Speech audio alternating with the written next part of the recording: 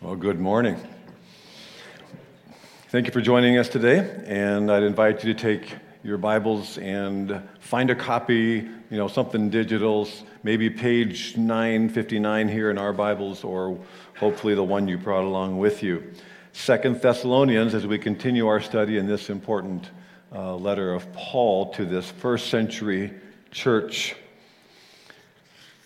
This passage today describes how the Apostle Paul prayed for his friends in that first century church in Thessalonica.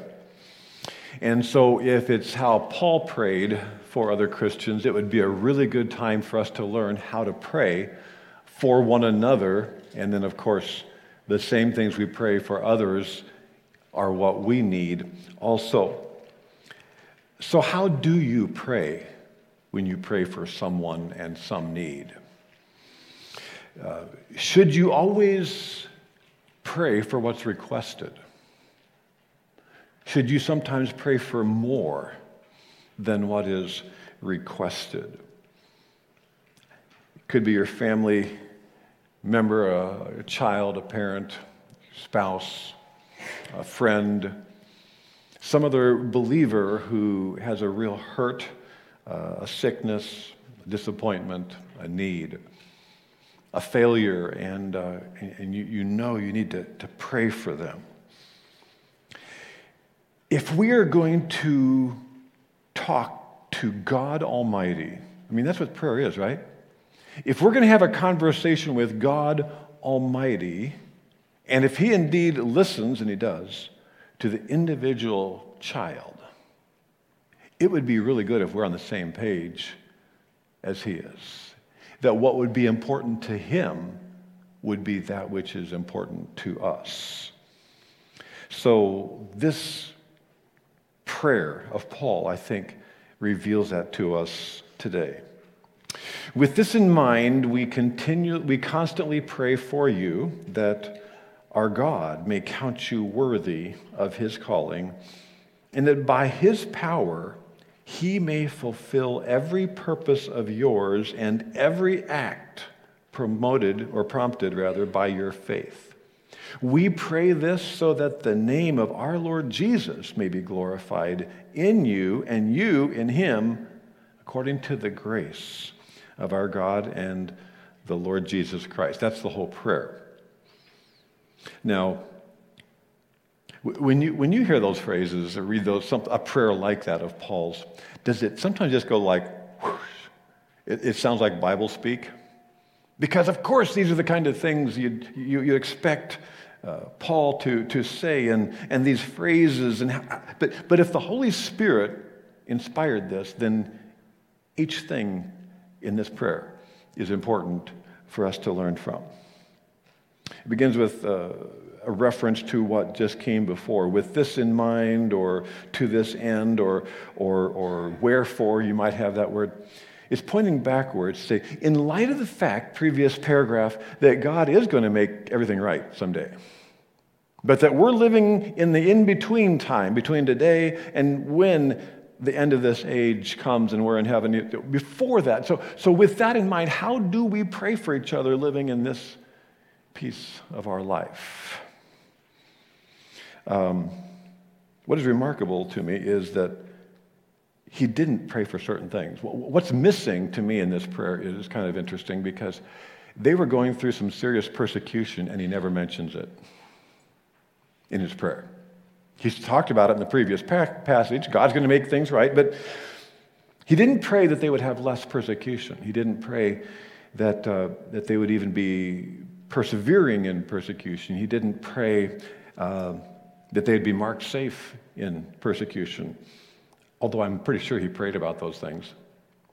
In fact, I found this week 5 different places where Paul himself prayed for deliverance from persecution. One of them is in this letter, chapter 3, verse 2. But deliverance from physical circumstances was not his priority. The priority of Paul in prayer has always been on their spiritual progress. If you do a study, sometimes this would be a healthy study, just to try to find, you could even probably Google it, but say, the prayers of Paul. Here's everything that Paul prayed. Here's a little sample of the kind of things that Paul prayed for. If I can get this, I have to go turn it on. There we go. Sorry. Here's an example of how Paul prayed.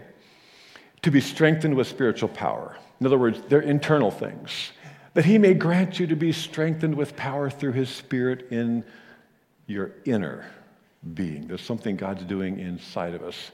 Or to learn to abide in Christ, so that Christ may dwell in your hearts by faith. That idea is that he would feel at home. We'd be so familiar with our walk with Christ.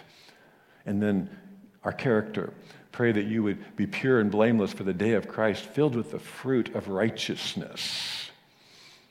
Similarly, to be sanctified. Now may the God of peace himself sanctify you completely. We're going to talk a little bit about sanctification today, but that's basically what God is doing in our life between today and the day we die or are raptured in with Christ.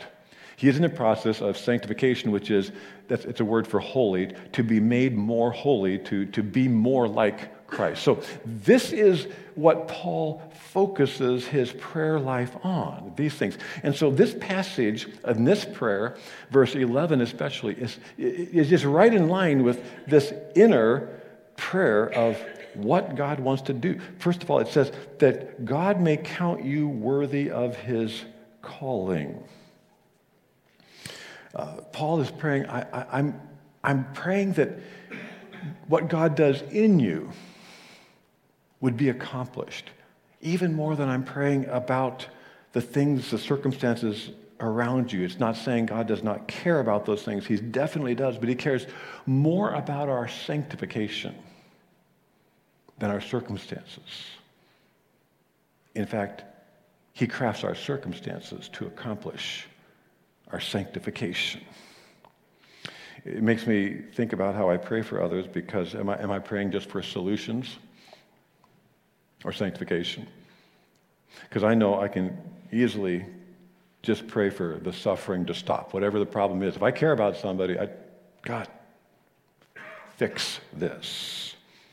I can rush to that. But if we believe that God is good, and we do, and doing what is good, then we know that God is certainly answering prayers like this, that God would produce in us a sense of being worthy of his calling. Now, that's an intimidating phrase, isn't it? To be worthy of his calling.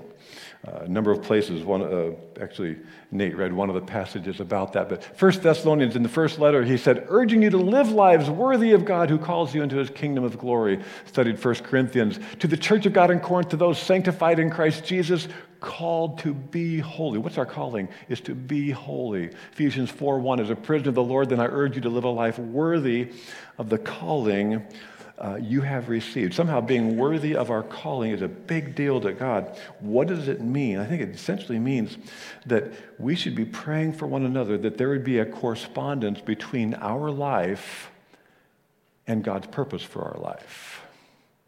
See, the calling in one sense is calling to salvation. And when we hear we're called to salvation, we think, oh, praise the Lord, I'm going to heaven. Because we fast forward immediately we hear the word calling to salvation, we think about the eternal life part of it. But what were we called to be? It was to be holy in this life. That's our calling. So he says, I'm praying for this piece of our journey, that there would be a correspondence between God's desire for our life and our life itself. Because if worthy meant, are you worthy of heaven? No. We're never going to live worthy of heaven. We have to remember that God had an earthly purpose for saving us, not just a heavenly one. He didn't just call us to heaven, or else we'd be there already. He called us to be holy on earth. And so Paul earnestly prays for the Thessalonians to make progress in that holiness effort. So do we pray that for others? And of course, then immediately we see the mirror and say, is this how I pray for my own needs? Because I feel my own pain, hurts, disappointments. Is this how I'm praying for myself? Because that would be the will of God. So the big picture is, he says, I'm praying that you would be living worthy of God's purpose for saving you. And then he says, here's two specific prayer requests. The first one seems to be internal, and the second is external. In other words, who we become inside and what then we would do with our life. Here it is, that by his power he may fulfill every good purpose of yours and every act prompted by your faith.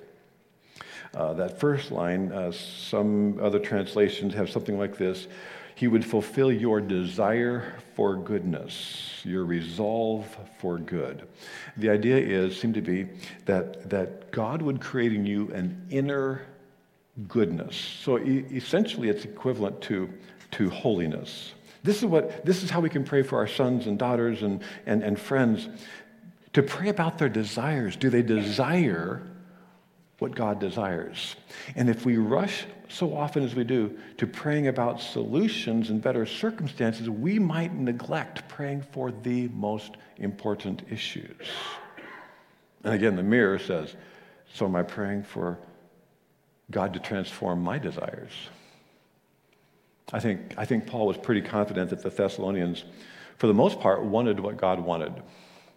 This is a good church. For as young and new believers as they were, Paul has so many compliments for them in the opening words of 1st and 2nd Thessalonians about their faith and their love and their testimony, and he boasted about them. So this is not like these Christians are really getting unholy and a terrible example.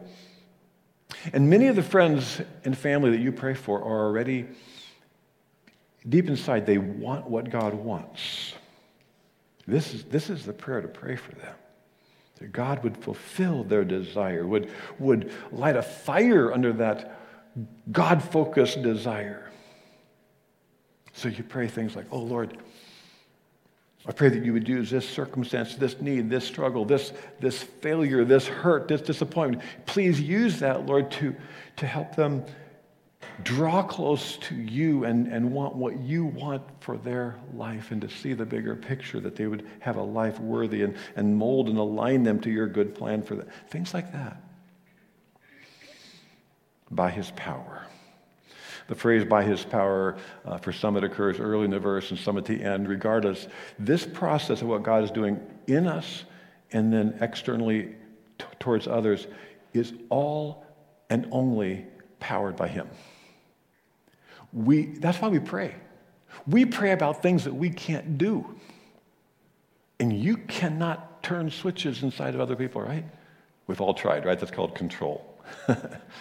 We can't do that. And so we pray that by his power, he will transform a desire.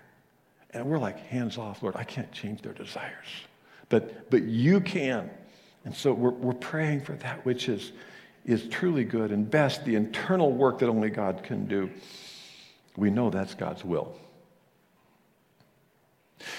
And think about it. For whose will do we pray? Ours or his? For 2,000 years, we've had Matthew account of Jesus teaching his disciples how to pray, and we all know the words. One of the key phrases is, thy kingdom come, thy will be done on earth as it is in heaven. Right? We all know that. Whose will? Your will. And so for 2,000 years, millions of people have said those words. Did they mean it? Your will be done? Or do we only focus our prayer on my will be done? And the comparison is great where Jesus says, you got to realize that you should want the will of God to be done on earth like it is in heaven, because in heaven, it's all God's will all the time. Right? That's what heaven's going to be. All of God's will all the time. We pray for an amazing glimpse of that here on earth, that his will is done in the life of our friend, our child, our parent, our spouse, and ourselves. Many of us here are parents of teen or adult children, and we see them growing and developing and the path their life is on, and we care so much, we hurt so much if they're going through hard things. The grades, we want them to get good grades, we want them to have friends, we want them to make the starting lineup, we want them to be successful, and we want them to be healthy, of course, and to not have the pain and to not have the relationship problems, or if they find their spouse, and all these things about growing up. We want those good things, and God cares too. Will we pray more than that? Their life would be in alignment with God's purpose for their life. Nothing wrong about praying for all those other things. I mean, we go to the Psalms many times, I hope you do, when you're hurting, and you read the prayers of David. He prayed about his hurts. I mean, it was like, God, stop this. Do that to those people who deserve it. And he's very direct. It's okay to pray about those pains and those hurts and ask God for your needs, whatever's on your heart. So probably every prayer that you've prayed for others, it came on the prayer chain, somebody you knew, someone is sick and so forth, or it's written on a whiteboard in the Adult Bible Fellowship, or shared in a small group, or whatever. This is not about feeling guilty about any of our prayers so far. It's about elevating our mindset about prayer, that we're really thinking, I want what God wants, not just what I want, not just what my friend wants. And so it gets to the core of our own desires to say, what do I want for the people I love? That they would be happy or holy. Of course we want them happy. That's just natural desire. They're someone you know and love. But do we understand that real joy, the best of life, is going to come through growing in holiness and not by achieving some imaginary level of happiness? And so this passage challenges us to first of all be, as prayers that which we pray for others to be. So this is how we should be praying for Christians. Now, of course, if you've got a family member that is an unbeliever, you're going to be praying something different, right? You're praying that they would come to faith in Christ. You're praying they would be saved. You're praying that they would understand the gospel. The gospel would be clear, that you would have opportunities for the gospel. Those are all God's will to pray. But that's not this prayer. This is how we pray for a believing friend or family member, someone we care about. So, God has access where we do not, internally. And if God begins to answer these prayers, it's going to start showing up in their life. That by his power, he would accomplish goodness, you could say, and what else? Every act, work, deed you may have, every act of faith or promoted or prompted by your faith. So what God does inside as he answers those prayers is it begins to change their life in some way. Our lives begin to be remodeled in some more obvious ways by that which we do. When we are being transformed inside, it becomes service for Christ outside. We were not designed to just grow more holy so that we're more holy. We were not designed to grow spiritually just so we could be strong spiritually. If you're trying to be healthy, okay, maybe you're working out, you're trying to get more exercise, you're trying to eat better. Why? It is to live longer or to be more healthy. Why? Just to be more healthy? No, it's so that you can do what you know you need to do. So that you can be more effective at your job, so that you can be more successful, that you can maybe provide for your family more, you can be more available to your family, you can do more with your family. In other words, the reason for health is not just so that you can work out and flex your muscles and take pictures of yourself. It's so that you can do the things that God wants you to do. And likewise, growing strong spiritually is so that we can serve God's purposes spiritually. Sanctification is not complete until it becomes service. If our view of sanctification and spiritual growth is, so I need to know the Bible real well so I understand God, and I need to deal with sin in my life, we're only halfway there.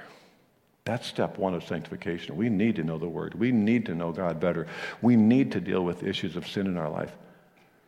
That's only the first step of sanctification. Until sanctification becomes service, sanctification is incomplete because He saved us for a purpose. Holiness is not the goal. It's a platform for serving Christ. That closes the loop of God's purpose for our life. Go back to the first letter briefly, just a couple of pages back probably in your Bible, 1 Thessalonians 3. And we find that Paul is very complimentary that this is happening. Verse 3, we continually remember before our God and Father your work produced by faith. Same phrase as we have here. Your labor prompted by love. You have the works of faith. We are so grateful that you are doing it.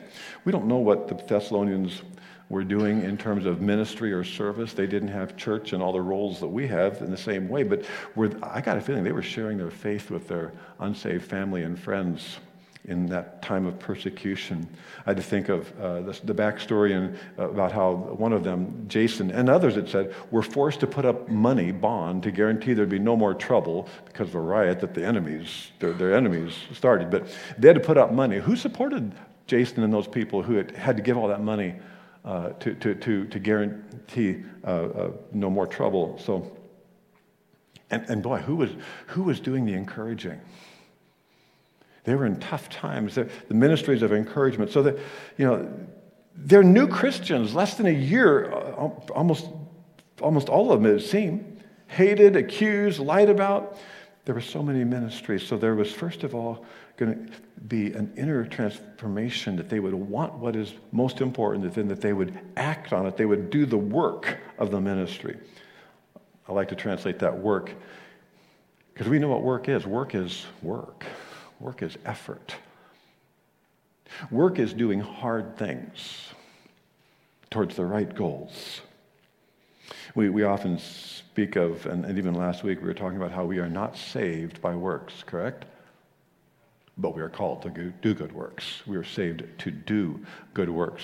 The first two verses we were sharing last week, actually, for it is by grace unmerited. You have been saved from hell through faith in Christ. And this is not from yourselves. It is a gift, no payment, nothing you can add. It is a gift of God, not by works, so that no one can boast. No one's bragging in heaven.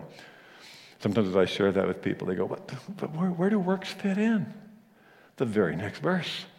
For we are God's handiwork, created in Christ Jesus to do good works, which God has prepared. God had them in mind and says, this is what I want you to do. We're talking about walking worthy, that somehow our life would correspond to God's purpose for our life.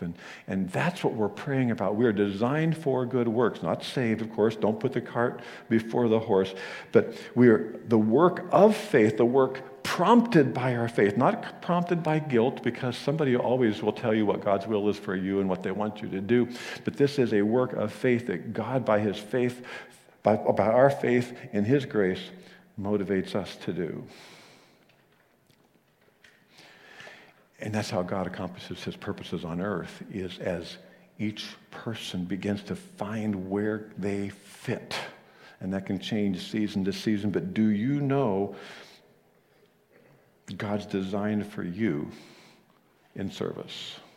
Are you continuing the process of sanctification where it is service in the ways God designed you to do? And I know many times, of course, I think about it in the church family, and some things happen at this address, and many things happen many other places. But I mean, just to do a weekend service or Wednesday night ministries, there are so many, teachers and helpers and organizers and showing up in so many ways. all morning long. There are a lot of people who do virtually invisible things for which they're never thanked, probably, but if it's coffee or snacks or nursery or preparing the video, the online, the media, the music, and just endless number of things, greeting, everything that has to happen for us to have this time of worship and focus on Christ. But then beyond that, there are so many things that God has called us individually to do that you know the person that you need to meet with, you need to call, you need to encourage, you need to pray for. And then there's the gospel, and there's the gospel that is going out by your conversations with unbelievers in your circles, the gospel that goes forth in the elementary school and the middle school with our after-school clubs that amazingly God has provided for us to do. And so you think of all these things. It is part of your sanctification where you are engaged, and you really need to find where are your acts of faith. Your works, your deeds, what has God planned for you to do? How are you going to find that? Ministry is always about people ultimately, right? So you have to know people. You don't have to be a people person or a people-y person. There are those kind that they love to be around people, they like to be in front of people or whatever. And so that doesn't have to be you, but it's for people.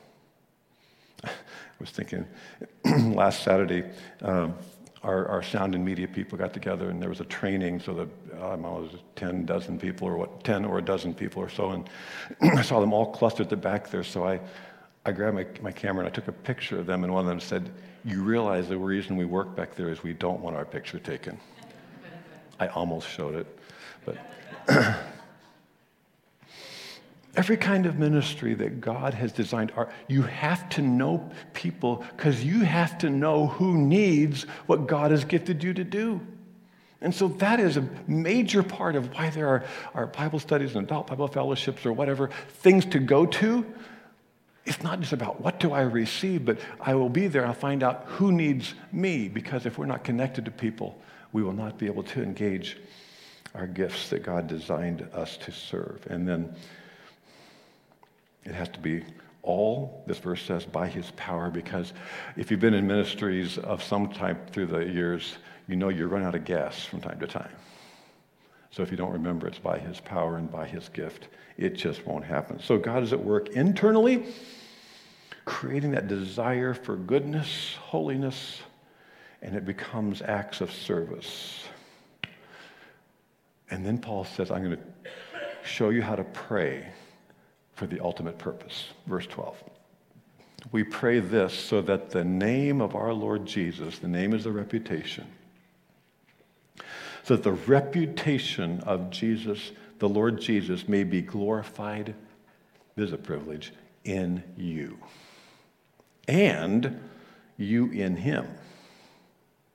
All of it is according to the grace of our God and the Lord Jesus Christ. That's the ultimate reason is we are engaged in this process, and we pray for our Christian friends and family that Christ would be praised. That's our ultimate privilege to participate in that.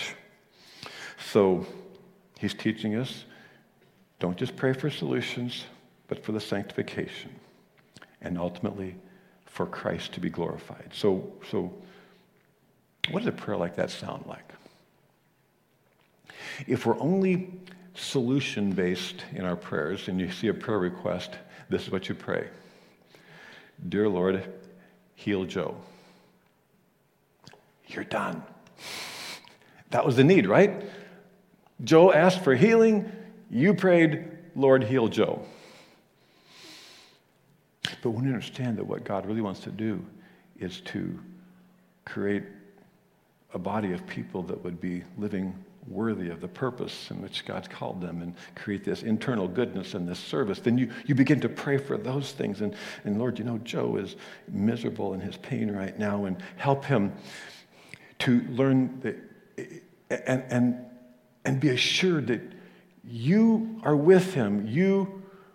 You love him right through the middle of this, and Lord, give him the patience and the perseverance, because we don't know how long this trial will go, and even in his pain, Lord, give him opportunities that he would serve you in some way, and oh God, if you do, heal him of this, and I just pray that he would emerge with a greater desire to walk with you and serve you.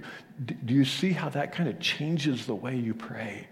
When you understand that you're not just praying for the request, but you can begin to pray for what you know is God's will for that person in some way. It's all essential prayer, the solution that you pray for as well as the sanctification, but never forget the ultimate purpose, because that's what keeps us on the same track with God's will, and that is that the Lord Jesus may be glorified in you. Because we are praying for things that we cannot accomplish. We can't make the solution happen, nor can we make the inner work of sanctification take place. So we pray that Christ will be glorified when he does whatever those answers and whatever the process, whatever the timing that it would take. So that he becomes the hero of the story. We love hero stories where somebody overcomes adversity. They can be war heroes, sports heroes, successful business heroes, and they do amazing things, and we rightly admire them. But in the family of God, as we pray for one another, it is God who must be admired. It is Jesus Christ who is to be glorified. Also, all around the globe, what is happening, hopefully, in churches that are gathering today, is that we, as we pray for one another, smaller groups or discovered needs, and we're praying, is that Christ is glorified because we are praying according to his will, not just for prosperity and health, but for the greater things as well that God might be doing through all these different things. And if you know someone who has a strong trust in God, they are the ones who have not just been blessed and luck out that everything is clicking for them, but rather through the difficulties they have faced, God has produced this process of sanctification. And then he gets the glory. So I just picture that Paul, as he prays for the Thessalonians, he said, I know, Lord, you know how hard it is to be a Christian in Thessalonica right now and all the persecution they're taking. I pray, Lord, that you could relieve that and sustain them, and that nobody really gets hurt. But then, Lord, I pray that the way that they persevere in this and the things they learn about the relationship with you would just make Christ, Lord, so unignorable that you would get the credit, and more people would realize how great you are because of this, and they would be impressed with you. So that the Lord Jesus, the name of our Lord Jesus, will be glorified in you. And look at that next phrase. That's remarkable. That the Lord Jesus will be glorified in you, and you in him. You what? Glorified. We would be glorified through him? How can that be? I believe what it's saying is that you would be able to bask in the glory of Christ. That you would be, because we are identified with Christ, we share in his glory when he accomplishes his will. There is a reciprocal sense of glory. The happiest people on earth are believers who are praying for and experiencing the very things that Paul prayed would happen here. This is that sense of privilege to have an internal walk with God and service for God, and then God gets the glory, and it just kind of showers us with that same glory. An illustration that would have worked a lot better if the Packers had won last night. So rewind, if you're a Packer fan, rewind about 24 hours and how good you felt all week about the Packers defeating the Cowboys. When they won that playoff game, all the circumstances, etc., everybody associated with the Packers enjoyed it. I mean, the star players, Jordan Love, every position player that you don't even know the name of, everybody in the front office, everybody on the sidelines, every fan, like you and me perhaps, enjoyed it. I did nothing to help them have this successful run. I mean, I did zero, but I enjoyed it because I identify with them as a team. I even use personal pronouns. We beat the Cowboys. We lost to the 49ers. I cannot take credit for anything God does through my prayers, but I can bask in the glory of it. And Christ's glory is contagious.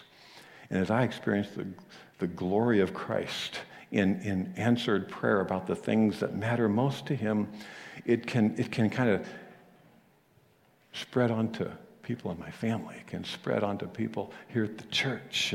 And the question to evaluate, is that happening, is would the people who know us best say that, I can see that that person wants to glorify Christ by something, how they work, how they use their free time, how they treat their spouse. There's at least some glimmer, some rough sketch of the glory of God that I see in them. So will we pray for children, friends and family to just have solutions? Oh, we still will. We want them to be successful. We want our kids to get A's in school and make the starting team. But will we be able to go beyond the tunnel vision of solutions and see the bigger picture, to live worthy, to desire what's good, to serve Christ, to glorify Christ? Because when he accomplishes that in us, it will be, as the last phrase says, according to the grace of our God and the Lord Jesus Christ. Sometimes we assign the grace of God to just that which happens in the moment we are saved by grace. And indeed, that's the launch of grace. But when God does all the rest of these things in us, that's the grace of God. Because we were not just called to heaven. We were called to a process of becoming holy and being used. And so the grace of God that began at the cross, the grace of God that began when you put your faith in the cross, is the grace of God that will sustain you and that will deserve the praise when we arrive and when he has made everything right. And we can look back and see this is the work of God by his grace. Let's pray. Heavenly Father, we just realize how powerless we are to accomplish spiritual things. And so we are thrown upon your power by your Spirit, your work, your word. And it often works through your people. We don't even understand how answered prayer works and how you decide, but we trust the way you decide because we know that you care about the most important, essential things. And so as we pray for ourselves first, and then as we pray for others, Lord, give us that perspective. You know how hard it is because you know how much we hurt or suffer or are disappointed or feel the pain of something. And you care about every single hurt that we have, and yet you have even a greater goal than we could ever imagine. So we trust you with that in Jesus' name. Amen.